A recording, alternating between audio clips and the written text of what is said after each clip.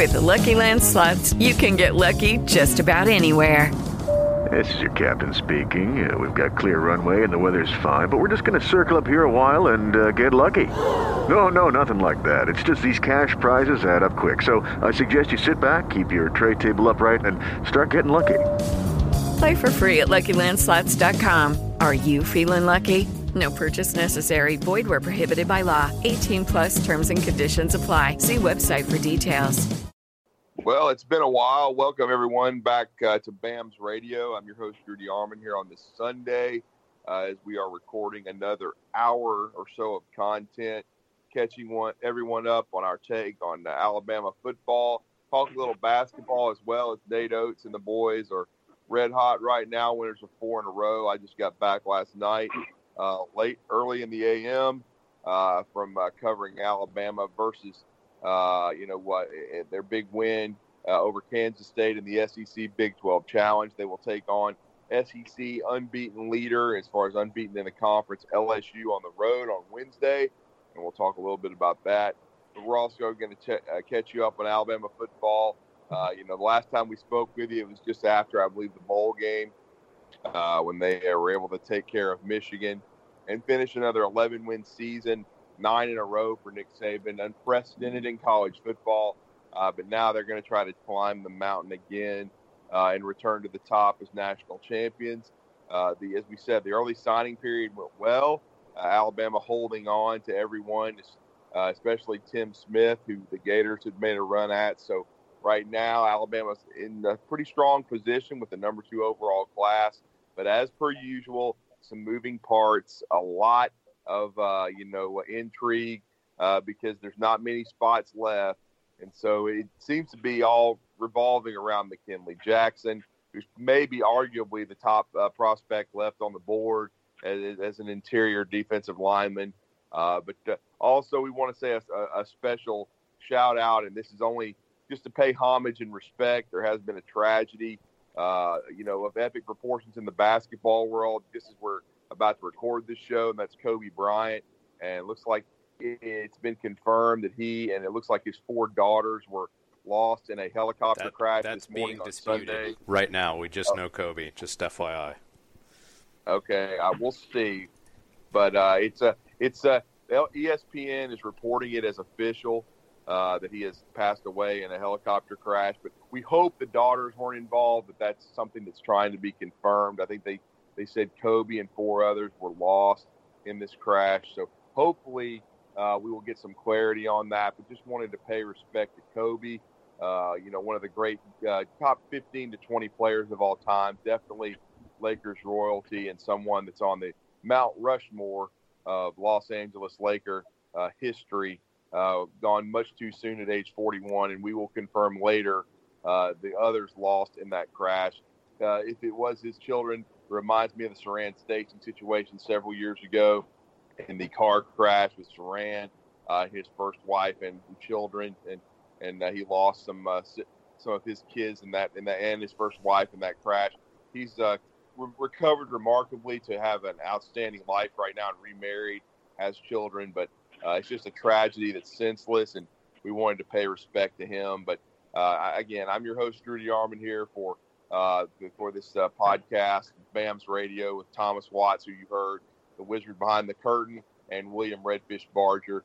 But this is sort of a national story, and just wanted to pay respect to someone, because you never want to see something horrible like this happen. But certainly we're here to talk University of Alabama. But want to welcome you guys back into the conversation. Good to hear from you, Thomas. I know you've been very busy. And William, good afternoon to both of you. I got a quick question, and I don't know if it's my CTE kicking in, or did Kobe Bryant come straight out of high school into the NBA? Because I can't remember where he went to college, if he did. He did. You remember correctly. He came out of Pennsylvania and spent, his entire career of about 20 years with the Lakers. He did. He was a McDonald's All-American, really the number 1 player in the country, the son of Joe Jelly Bean Bryant, who played a long time in the NBA and overseas. So, yeah, he came out of Pennsylvania and was a great, really Philadelphia, and was a great player. he briefly considered going to college, but I think he really wanted to go straight to the NBA. And the thing about Kobe was he's always very intelligent, very well spoken. His father was still playing, for a lot during his youth when he was growing up around his dad. So he was fluent in more than the English language because he lived overseas, and he was kind of a Renaissance man. He just wasn't all about basketball. He had settled well into retirement. He'd been doing some stuff for ESPN, just a little bit, not broadcasting, but some stuff with their, with their website and stuff like that, and doing with ESPN.com and breaking some things down and analyzing basketball. But he was also spending a lot of time raising his children. And again, it's just a tragedy, man. But it goes to show you just never know when your time's going to come. So always treasure your time on this earth. So again, thoughts and prayers out to the Lakers and to Kobe Bryant and his loved ones, especially his wife Vanessa, who is I'm sure it's just I can't even imagine what she'd be going through right now. And of course his parents, led of course by Joe Bryant. But yeah, it's a tragedy, no doubt about it. But again, we're here to talk University of Alabama. The Tide trying to finish out a recruiting class strong, and William, we're trying to chase every angle of this deal, but it looks like this recruiting class is going to basically come down and revolve around whether or not they can sign McKinley Jackson, and some things around that kid. It's been like a roller coaster, have changed in the last couple of weeks. Yeah, and I never have been one and never will be somebody that allows the sum of a recruiting class to revolve around one person. Right. Everybody points to Julio Jones from that 2008 class, and certainly he was one of the centerpieces. But a lot of other great football players, made up that class. There's a lot of them that are going to make up this one as well. Not to say that I'm trying to insinuate that Alabama doesn't have a great shot at landing McKinley Jackson, but they've already put in a lot of really good work in this class. I mean, we've discussed what a great linebacker class, maybe the best that's ever been signed at Alabama collectively. When you look at the numbers, the quality, and the elite prospects that are in that position grouping, certainly I've felt like from day one, 2 years ago, back when a lot of people just thought that Timmy Smith was a fat, overweight nose guard type. You could see the quick twitch ability that he had even when he was a little bit overweight. Some people thought the same thing about Deron Payne. You kind of need to wait and see what happens. Once a player hits a college strength and conditioning and nutrition program, and in Smith's case, that already happened his senior year. So certainly adding McKinley Jackson would make that interior defensive line portion of this recruiting class that much better. They've already got some really good players. They're going to end up at edge positions along the defensive line. And, I think he would be a great addition, but I certainly don't feel like it's a make-or-break type deal for, the 2020 Alabama recruiting class. Yeah, no doubt. I think there's no question about it. It's going to be interesting to see how it winds up.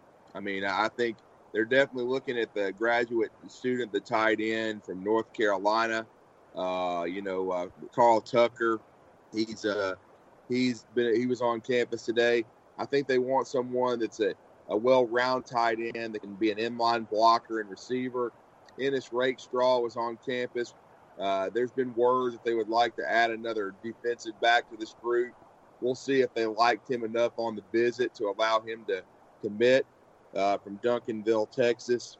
So, I mean, we will see. So, I know they only have a few spots left. I still think they're going to take Javon Baker, the wide receiver from McEachern High School in Georgia. I know he has some academic concerns, but I think they have a plan for him. The unknown is kind of Jamil Burrows.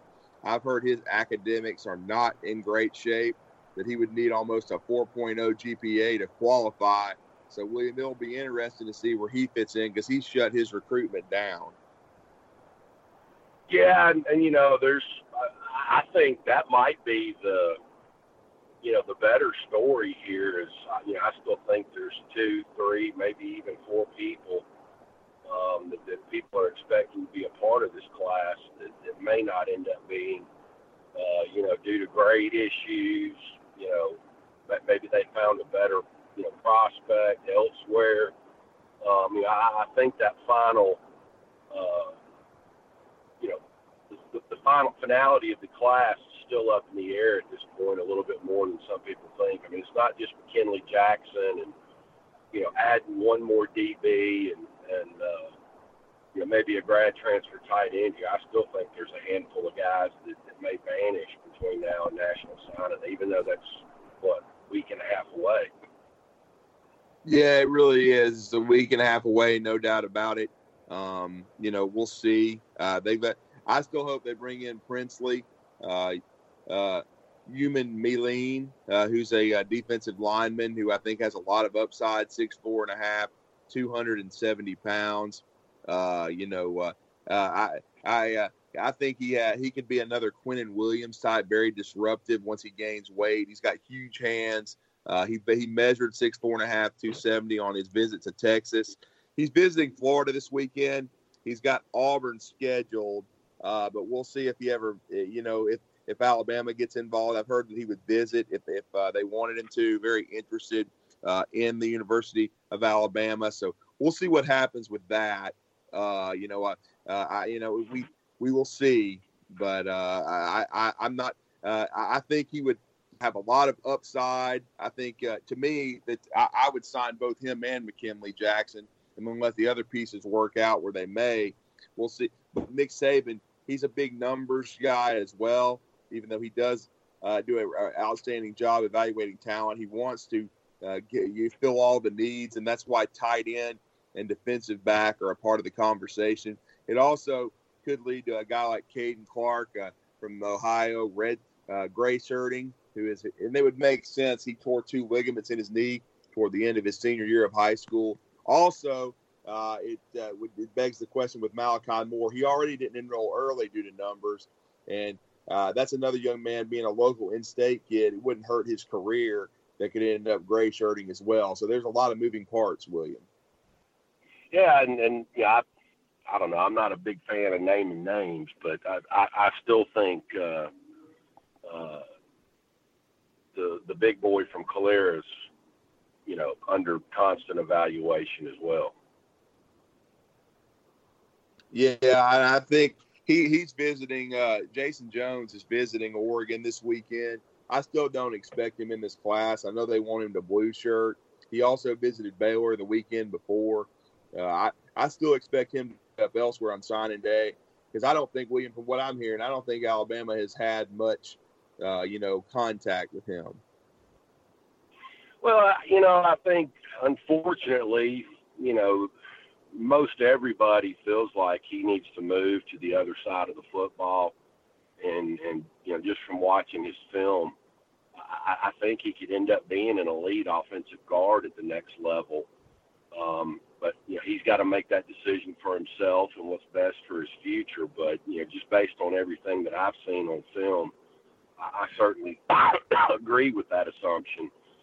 And, that's why I was saying I felt like it was possibly going to be, and you've mentioned all the names, there was probably going to be, probably 3 more people that necessarily might not end up being a part of the Alabama football program, but I don't expect them to sign on National Signing Day. No doubt about it. And again, so we'll have to continue to follow that very closely and see, as William said already, a very strong linebacker class signed by Alabama. And I tell you what, William, if they could pull a McKinley Jackson to put next to Tim Smith, and then what we saw from Will Anderson in the All-Star game, though, again, I don't overreact to that stuff because All-Star games are, sometimes not true football, but the week of practice was very impressive for him. You've got Chris Braswell as well, who I think can be – I wouldn't be surprised if he grows into a defensive end. But this potential defensive line group for Alabama, if you put McKinley Jackson next to Tim Smith, that would have to excite a lot of Alabama fans. Yeah, and I think a lot of people, should have learned last year at the All-Star game to, not discount the level of sticker shock that happens to these kids once they have to immerse themselves in the program. I mean, Antonio Alfano was dominant at that All-Star game last year too, and you saw it didn't take him 6 months to wash out. So, I saw a real fascinating thing yesterday. If y'all get a chance to see it, it's kind of I might be a stretch here trying to connect it back to the Alabama program, but when I make my point, you'll understand why. But it was a really good Netflix documentary that they've done called The Mind of Aaron Hernandez. And they spent a good bit of time talking to Bill Belichick about how could something like this possibly fall through, the cracks with the most detailed-oriented, let's just say NFL coach of all time. And it kind of reminded me of, the Anoma and Alfano situation. Certainly Coach Saban has modeled his, process at the college level, identical to what him and Belichick had together in Cleveland. And it just goes to show you it's not a perfect system. You can't take into account, some of the trauma that these kids have gone through, in their home lives and growing up. And, they all come from different backgrounds. And so as good as guys like Nick Saban and Belichick are, there's always going to be, there used to be a, kind of a rule in coaching circles. If you could get 15 guys to contribute out of a 25-member recruiting class, you're ahead of the curve. And you just have to go into this thing knowing that not all these guys are going to be, the perfect fit. They're going to have stuff that pops up in their lives that causes, football to not be as important as maybe a lot of people thought it was to them. And, certainly that became the case with Hernandez for a lot of different reasons, and Alfano and Anoma, and, the list goes on. And I'm still, as interested as I am in seeing how Timmy Smith and possibly McKinley Jackson do, I'm just as intrigued to see, with maybe better coaching and another year of development, come August, how Sofsher and Ingraham look in the interior of that defensive line. So, I mean, we saw just after 1 year and spot, reps during the season, what a monster, Christian Barmore turned into, by the Michigan game. So it can happen to, a lot more people other than just him. Yeah, it can. And again, that's why, I agree with you. I don't think you need to overreact. That's one reason why I didn't make a final decision on how good I thought Tua was until I saw him in his first scrimmage, because we all got burned by Blake Barnett and how good a lot of people thought he was going to be. That never, came to fruition. He finished his career, as a decent QB at South Florida, and then got hurt near the end of it. So, again, I mean, they're just he didn't even finish his career on the field. So you can't get too excited. I mean, I definitely want to see Bryce Young and see him in a scrimmage situation. He's rocketed up the charts, basically a consensus top 5 prospect now. Many believe the number 1 quarterback in the cycle, and certainly he's going to compete with Mac Jones. But Mac, ended with 15 touchdowns and 3 interceptions. So he got a lot more playing time than most backup QBs usually get, and really finished the year strong. And I know he had the 2 interceptions. People want to talk about if he didn't throw the pick sixes against Auburn. But the bottom line is he led the team to 45 points. The defense had their own issues. Of course, there was mistakes in the kicking game too. They got to clean stuff up in all 3 areas. But that's an intriguing battle for me, William, when you think about, Mac Jones, Bryce Young. But again, I want to pump the brakes until I see Bryce in a scrimmage.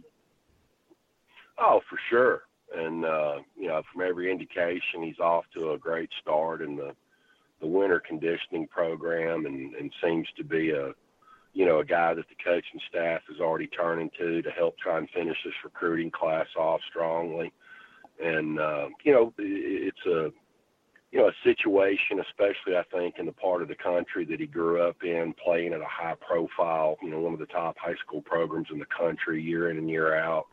I think he's probably already used to the media scrutiny. These kids come to, I would say in the last 5 years, since all the different social media platforms have become so popular, these kids come to school even before the sports information and marketing departments can start, kind of teaching them how they want them to be represented and represent the Alabama brand. They kind of come media savvy and already ready and prepared for what they're going to see, at the college level. But, this 2020 Alabama football program is going to have, a lot of interesting position battles, with the departure of Ruggs. You've got another,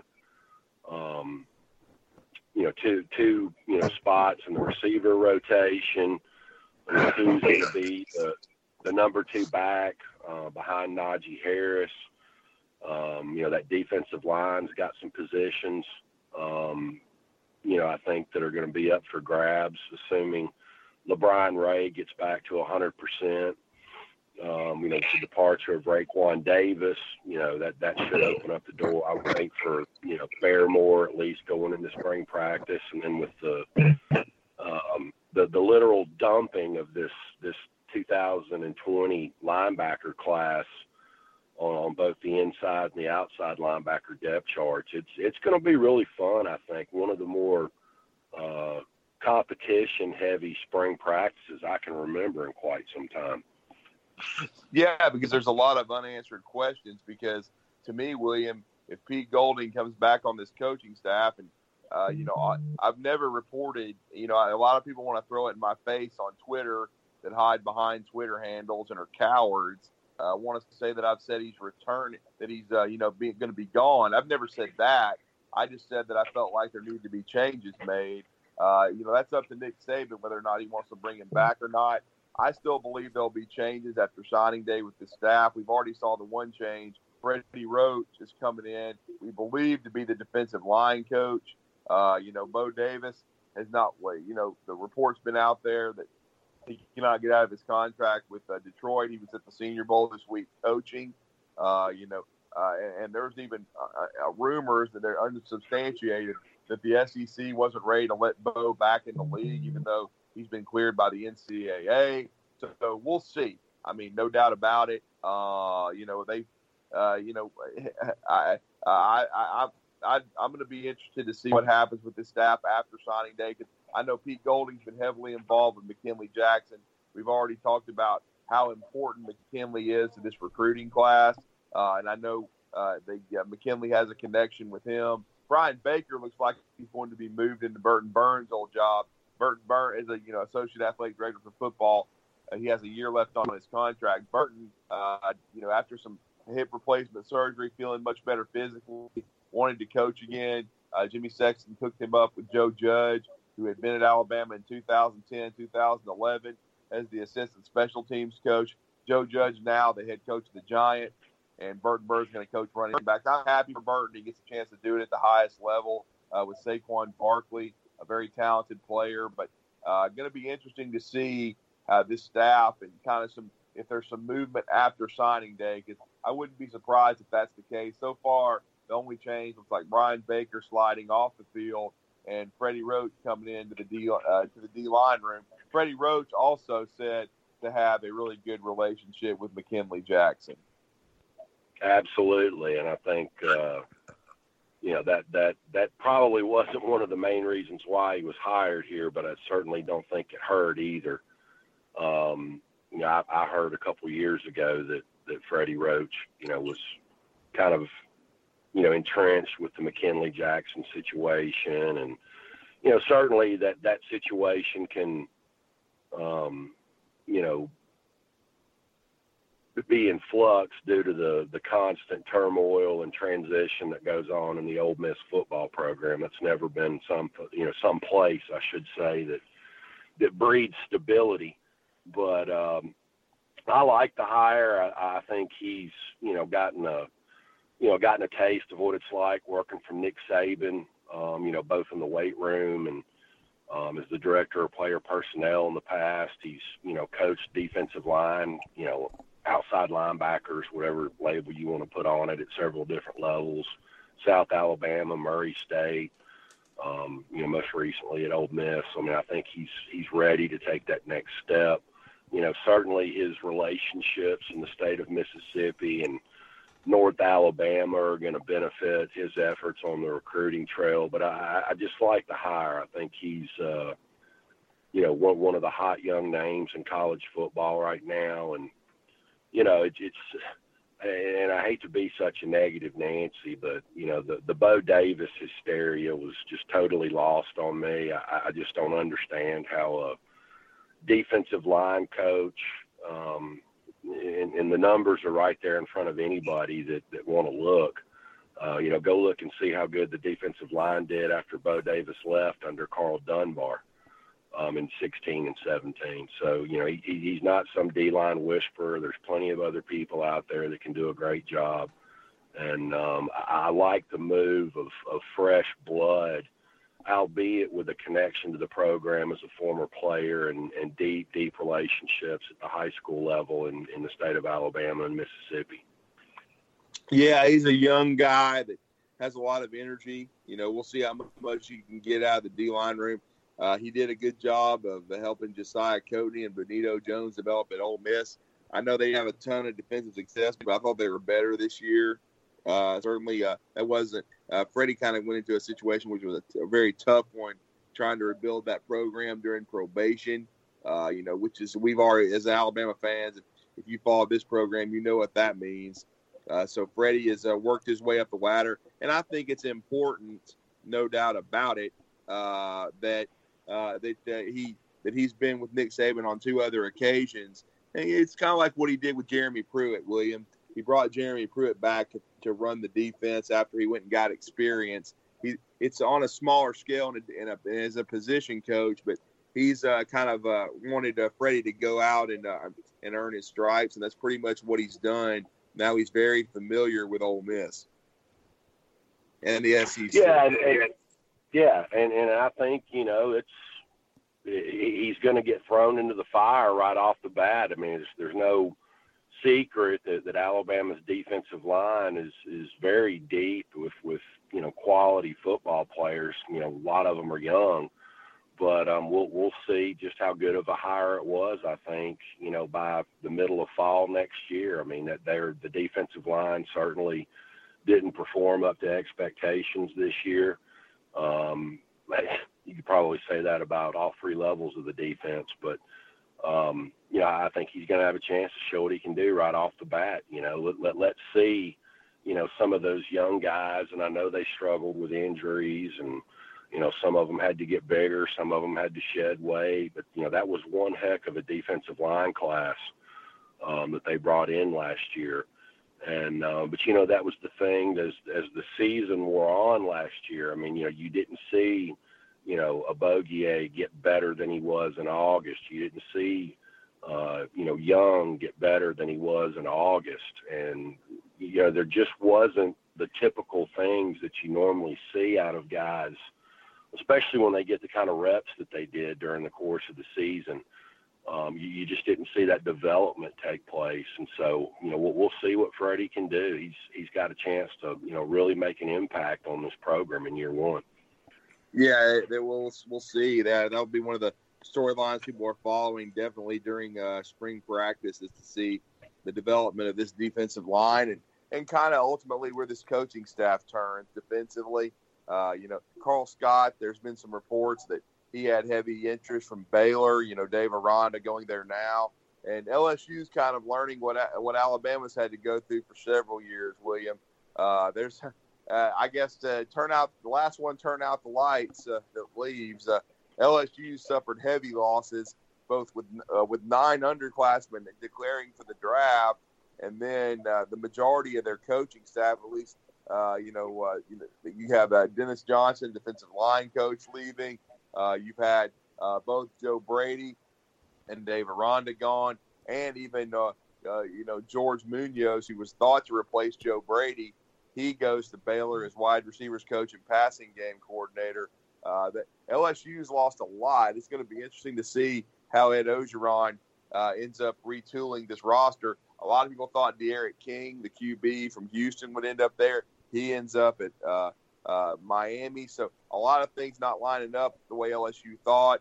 And if Alabama can outmaneuver them for McKinley Jackson, I mean, certainly they've had a really good recruiting class. But I think LSU's fixing to learn what it's like to be the hunted. Yeah, I mean, it's been kind of surprising to me, changing gears from the same topic but with a different school. I mean, you started, maybe wondering if Dabo had dirty pictures on Jeff Scott. It took him forever to, lose a significant coach, although I thought it was pretty significant a few years ago when Marion Hobby left as their D-line coach and went back to the NFL.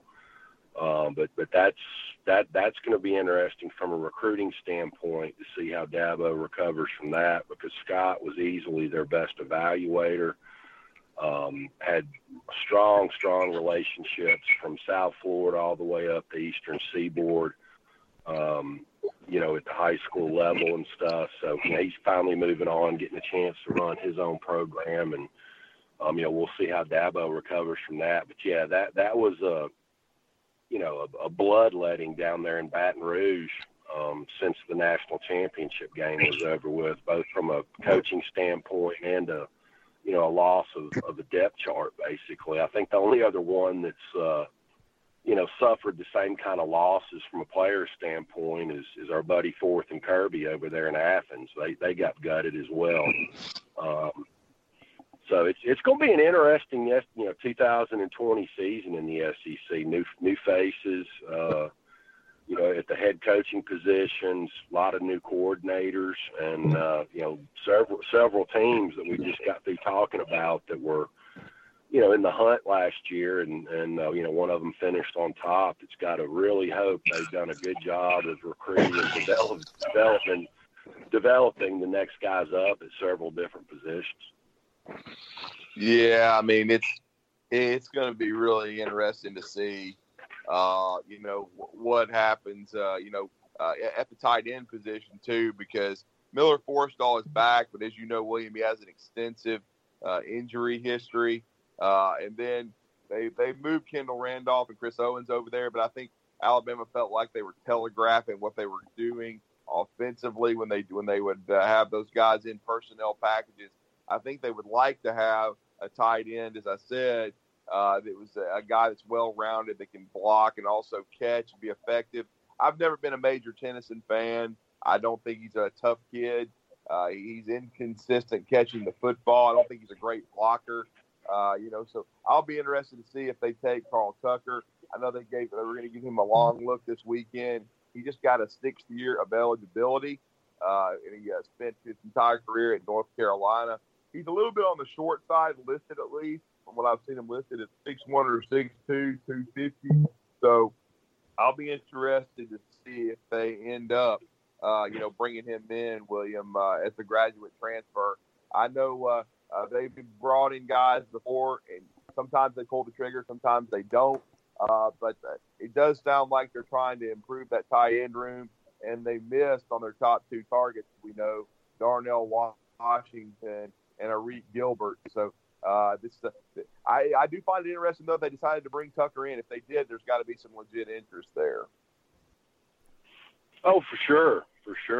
And, I think, maybe they waited too late in the process, and maybe there never was a chance once, Chad Morris got hired so quickly by Gus Malzahn with Brandon Frazier, the tight end out of Texas. I personally would have rather have had him than Gilbert and Washington. But, it's still, I think, there's a great nucleus here. If they can get the coaching staff stabilized and have everybody on board going into spring practice once National Signing Day is over with, I think this team, especially with a lot of the dynamics going on around them in the SEC, that, they're certainly going to be, the pick, I think, probably to win the West and go to Atlanta and another, run at the college football playoffs if everything falls into place for him properly. Yeah, it's I'm gonna be fascinated to see, and I want to see how healthy Will Reichert is, because I still think he was on his way, even though he got off to a little bit of a slow start, to stabilizing the place kicking job. And of course, it had its usual inconsistency last year. And as we saw, there was rumors that, I had heard that Ty Perine had pulled a muscle, in bowl prep, and that's the reason Mike Bernier finished his career as the starter in the bowl game.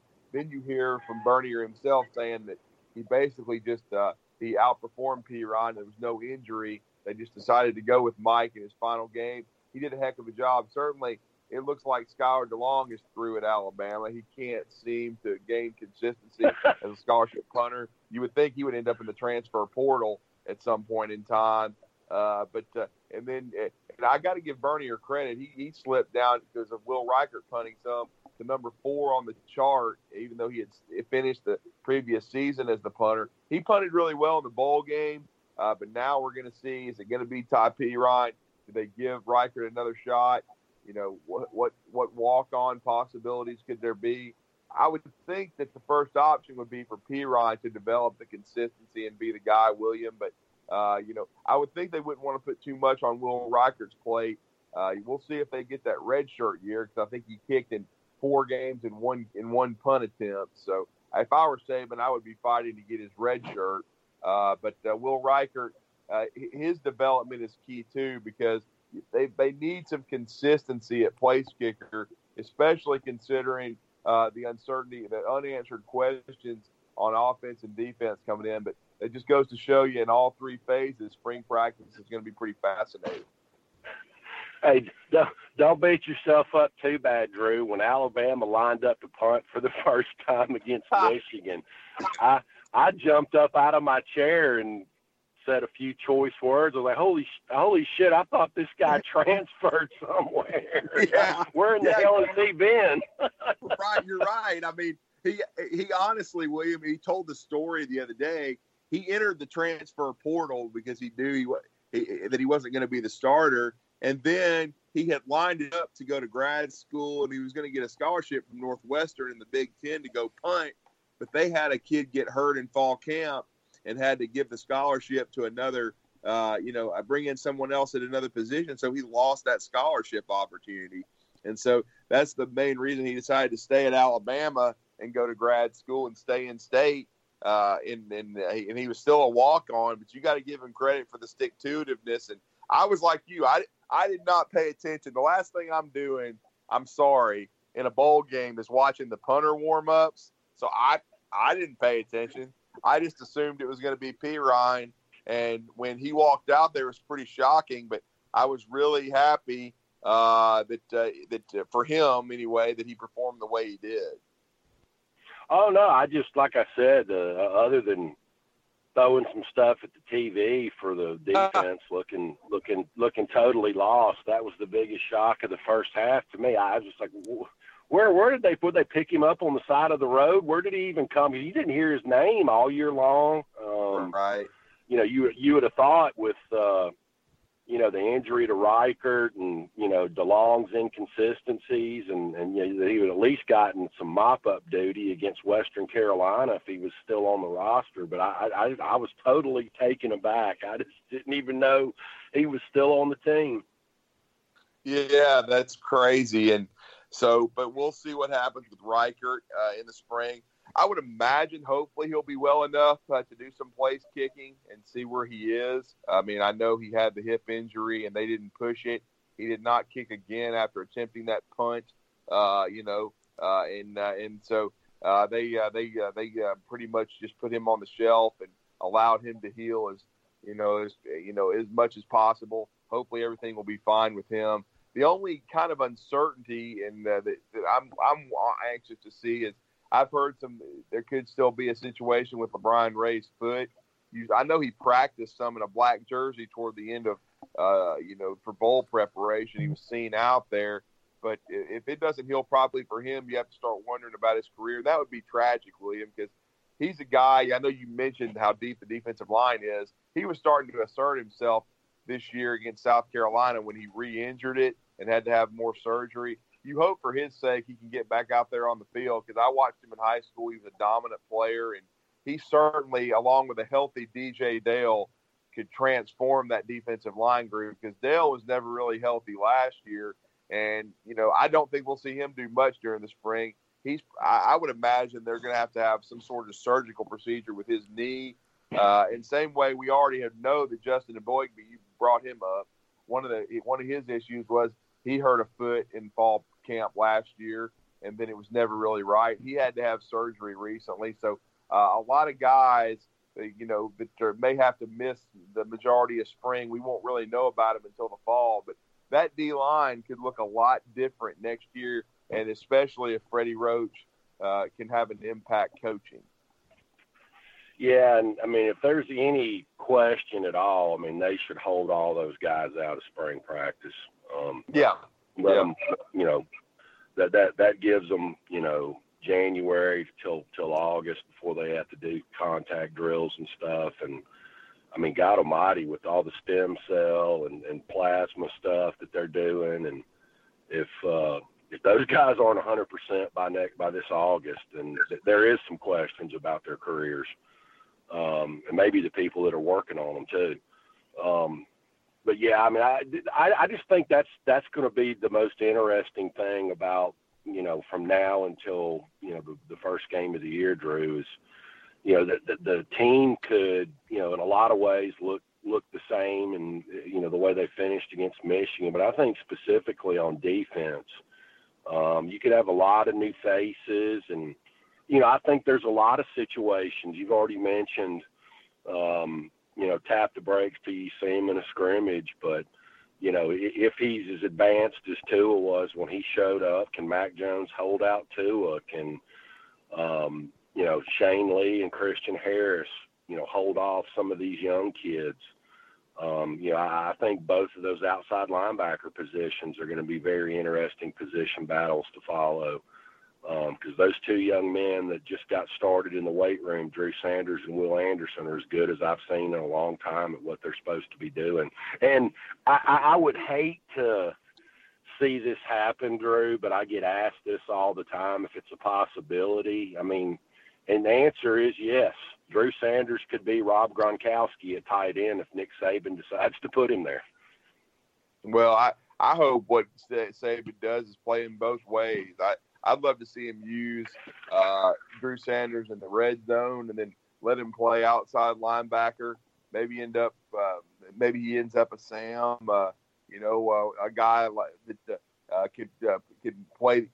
He's athletic enough to drop back in pass coverage. He can also rush the passer. I know Anthony Jennings kind of struggled in coverage, but he was really good at setting the edge against the run, and he was an underrated pass rusher. As a senior, and we just never really saw, I don't think, how good Lewis could have been, and that's something that I think is always going to be regrettable. Still think he can be a very effective NFL player. Probably due to the injuries and the lack of production the last month of his career, probably be a third or a fourth round pick. Could still be a steal. I think Jennings will probably be drafted in that 3, 4, 5th round area, and I still think he can be a very solid pro outside linebacker. But you're right, that's two big shoes to fill right there, no doubt about it. I'm anxious to see King Makuta in this spring and see how he develops. He played some on special teams last year. Didn't get a lot of time on defense, but he kind of caught my eye in the scrimmages last year, how quick he was. I think he can – I want to see – and I want to see Quandarius Robinson. We didn't get a chance to see a lot of him because he wasn't healthy as a senior in high school, but much like you talked about with those other two young guys led by Drew Sanders, there's a lot of ability and talent in Will Anderson, and seeing where they fit. And, I know – I think Will Anderson's finally a 5-star. He should have been a long time ago. And Drew Sanders is as talented as any prospect in the entire class. I'd say he may be, considering what you talked about with his ability offensively, he might be the most talented. But certainly those two guys are going to have a chance to make an impact as well. And I still like Demoye Kennedy. and Jackson Bratton inside. Those are two good young inside backers. But I'm going to be anxious to see Dylan Moses, how healthy he is, how he's moving. And then Joshua McMillan. I don't think McMillan will start because of Christian Harris's development, but he can certainly be very valuable as a teacher to these young guys. And, he's coming back for his 6th year, and he can help, I think the development of Harris, the development of Shane Lee, and actually for Shane Lee's career, I think him being able to be a sub-package guy and not play 3 downs is going to help him because, William, I know you and I agree on this. He got way too much heat from the fan base. He is a better player than he's being given credit for. He had to do too much at too young an age in a defense like that. Yeah, and what I was trying to say when you were talking about Anthony Jennings struggling in coverage, the only thing he struggled at was catching footballs.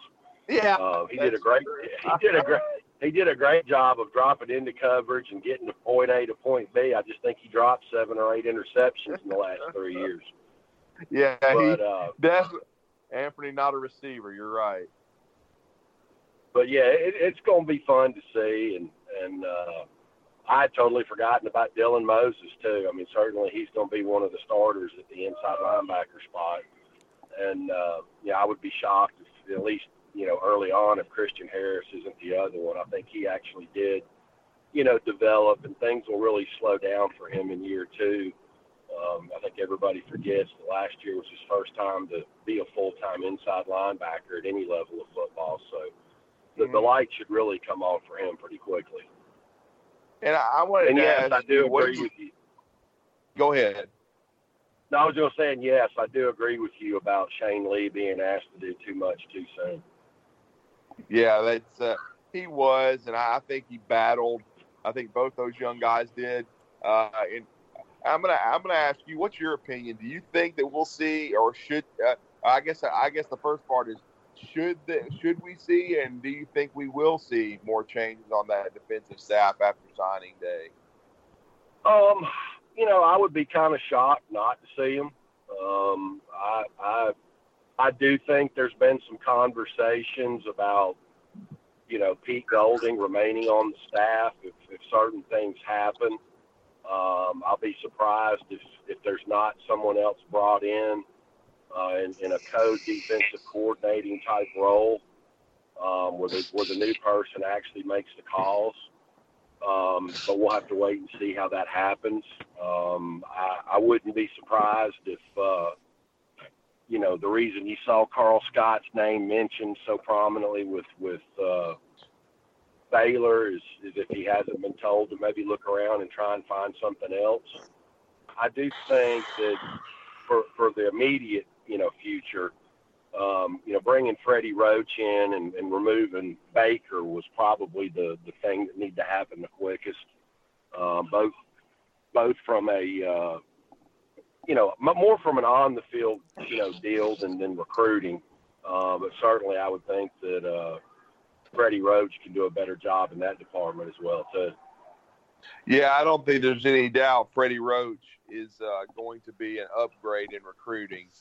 No doubt about it. I think definitely he's going to provide, a boost and some juice there. I think Brian Baker didn't enjoy the recruiting process. I think the same thing with Craig Kuliagowski. Of course, Coach Cool now, he's off the payroll at Alabama. He's going to be co-DC back at his alma mater at Toledo, coaching outside linebackers. So we'll see, what happens with that. I wanted to give a quick basketball update. As I said, covered Alabama last night against Kansas State. They've won 4 in a row. They ran Auburn off the floor, dominated that game, led from start to finish. Also soundly defeated Missouri at home. They've been on a nice little run here. They won at Vanderbilt, a place historically that Alabama has not had a lot of success.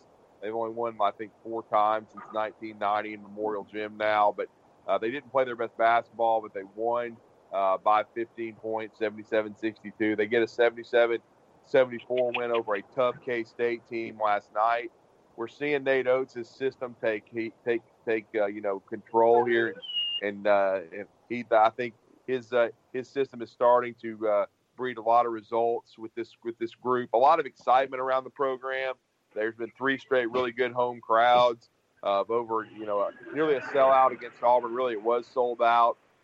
And about 10,000 plus the last 2 home games, Missouri and K-State. So a lot of excitement. We've seen John Petty develop into one of the best players in the SEC, finally living up to his accolades. And that wasn't all him. I think definitely this coaching staff is getting the most out of him.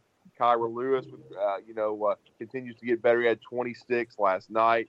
We've seen a healthy Herbert Jones and the impact he can have, one of the best defenders in the SEC, most versatile players. He had double digits again last night. And, of course, Alex Reese from Pelham, Alabama, really good fit for this system as a stretch 4, and he's played some really outstanding basketball in the last couple of weeks as well. They've got a huge game coming up against SEC leader LSU at 6 o'clock.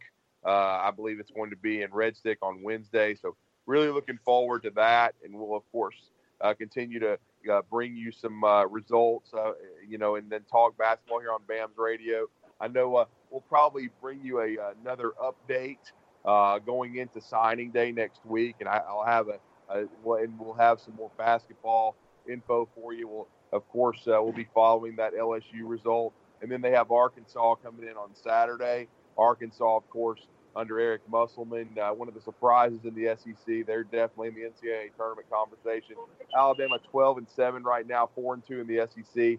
They've gotten themselves back into the conversation to be in the NCAA tournament, but a big stretch coming up, starting with LSU and Arkansas this next week to continue to climb that ladder. But it would be really important and really significant for Nate Oates and the squad to get into the NCAA tournament in year 1, and they're making a lot of strides. They were fortunate to finally dodge the injury bug with Javion Davis. He did tweak his knee against Vandy, but it's not going to be anything. It's a season-ending kind of situation. He did play last night. He should continue to recover. It was a slight sprain. So luckily, the Alabama, after losing Juwan Gary and James Rojas, they've had some tough luck, and for a stretch, Herbert Jones, but they do avoid it with redshirt freshman Javion Davis. So some really good basketball being played by Alabama right now. Jaden Shackelford, one of the best freshman sharpshooters in the SEC. He had another double-digit scoring game last night with 11. It's a fun team to watch, and we'll continue to bring you some buzz with Alabama basketball. But we brought you some conversation today talking Alabama football. A lot of questions going into spring practice. And really we want to see how they finish this recruiting class. Are they going to take Ennis Rakestraw at DB, Carl Tucker at tight end, McKinley Jackson? Where does Princely U factor into the equation? We'll continue to talk more of that next week as we continue to gather information. If there's still a lot of moving parts out there as to who they may take, and then you've got the commitments like Damian George, who I strongly believe he visited officially this weekend. I think he's signed. That's going to be announced later. But now, where does Javon Baker, the wide receiver from McEachern, and Jamil Burrows, where do they factor in? Both of them have academic concerns. Both are committed. And then, as you heard William say, Jason Jones from Calera, but strongly believe he likely ends up elsewhere in this recruiting class and does not blue shirt for Alabama. So he'll probably end up elsewhere. It'll be interesting to see where the big, OLDL from Calera, Alabama, who's been committed to Alabama for a long time. But, again, the coaching staff seems to be going in a different direction. So we'll see, kind of where those pieces fall, in this process. But for William Redfish Barger, for Thomas the Wizard Watts, we appreciate everybody for tuning in to BAMS Radio. It's been an emotional day because of the Kobe Bryant situation, and he has passed away. We want to correct something. There was reports out there that his 4 daughters were with him. Thankfully, that's not correct. But unfortunately, his 13-year-old daughter, Gianna, was with him. We're going to the Mamba Academy, which is Kobe Bryant's basketball academy. Sounds like when this helicopter crash happened. And so, again, thoughts and prayers to the entire Laker family, the Bryant family, his wife, and, of course, his surviving children. Just a tragedy. But we wanted to correct that because we talked about it at the beginning of the show. But, again, just gone way too soon. But we're going to continue to bring you all the Alabama Crimson Tide discussion, and we will be back with you in the coming days before signing day, and then we'll wrap up recruiting once all the dust is settled. But we want to thank you for listening. Everybody have a great rest of your Sunday, and we'll talk to you later. For William Redfish Barger and Thomas Watts, I'm Drew DeArmond. We'll talk to you, and roll tide. With the Lucky Land Slots, you can get lucky just about anywhere. This is your captain speaking. We've got clear runway and the weather's fine, but we're just going to circle up here a while and get lucky. No, nothing like that. It's just these cash prizes add up quick. So I suggest you sit back, keep your tray table upright, and start getting lucky. Play for free at LuckyLandSlots.com. Are you feeling lucky? No purchase necessary. Void where prohibited by law. 18+ terms and conditions apply. See website for details.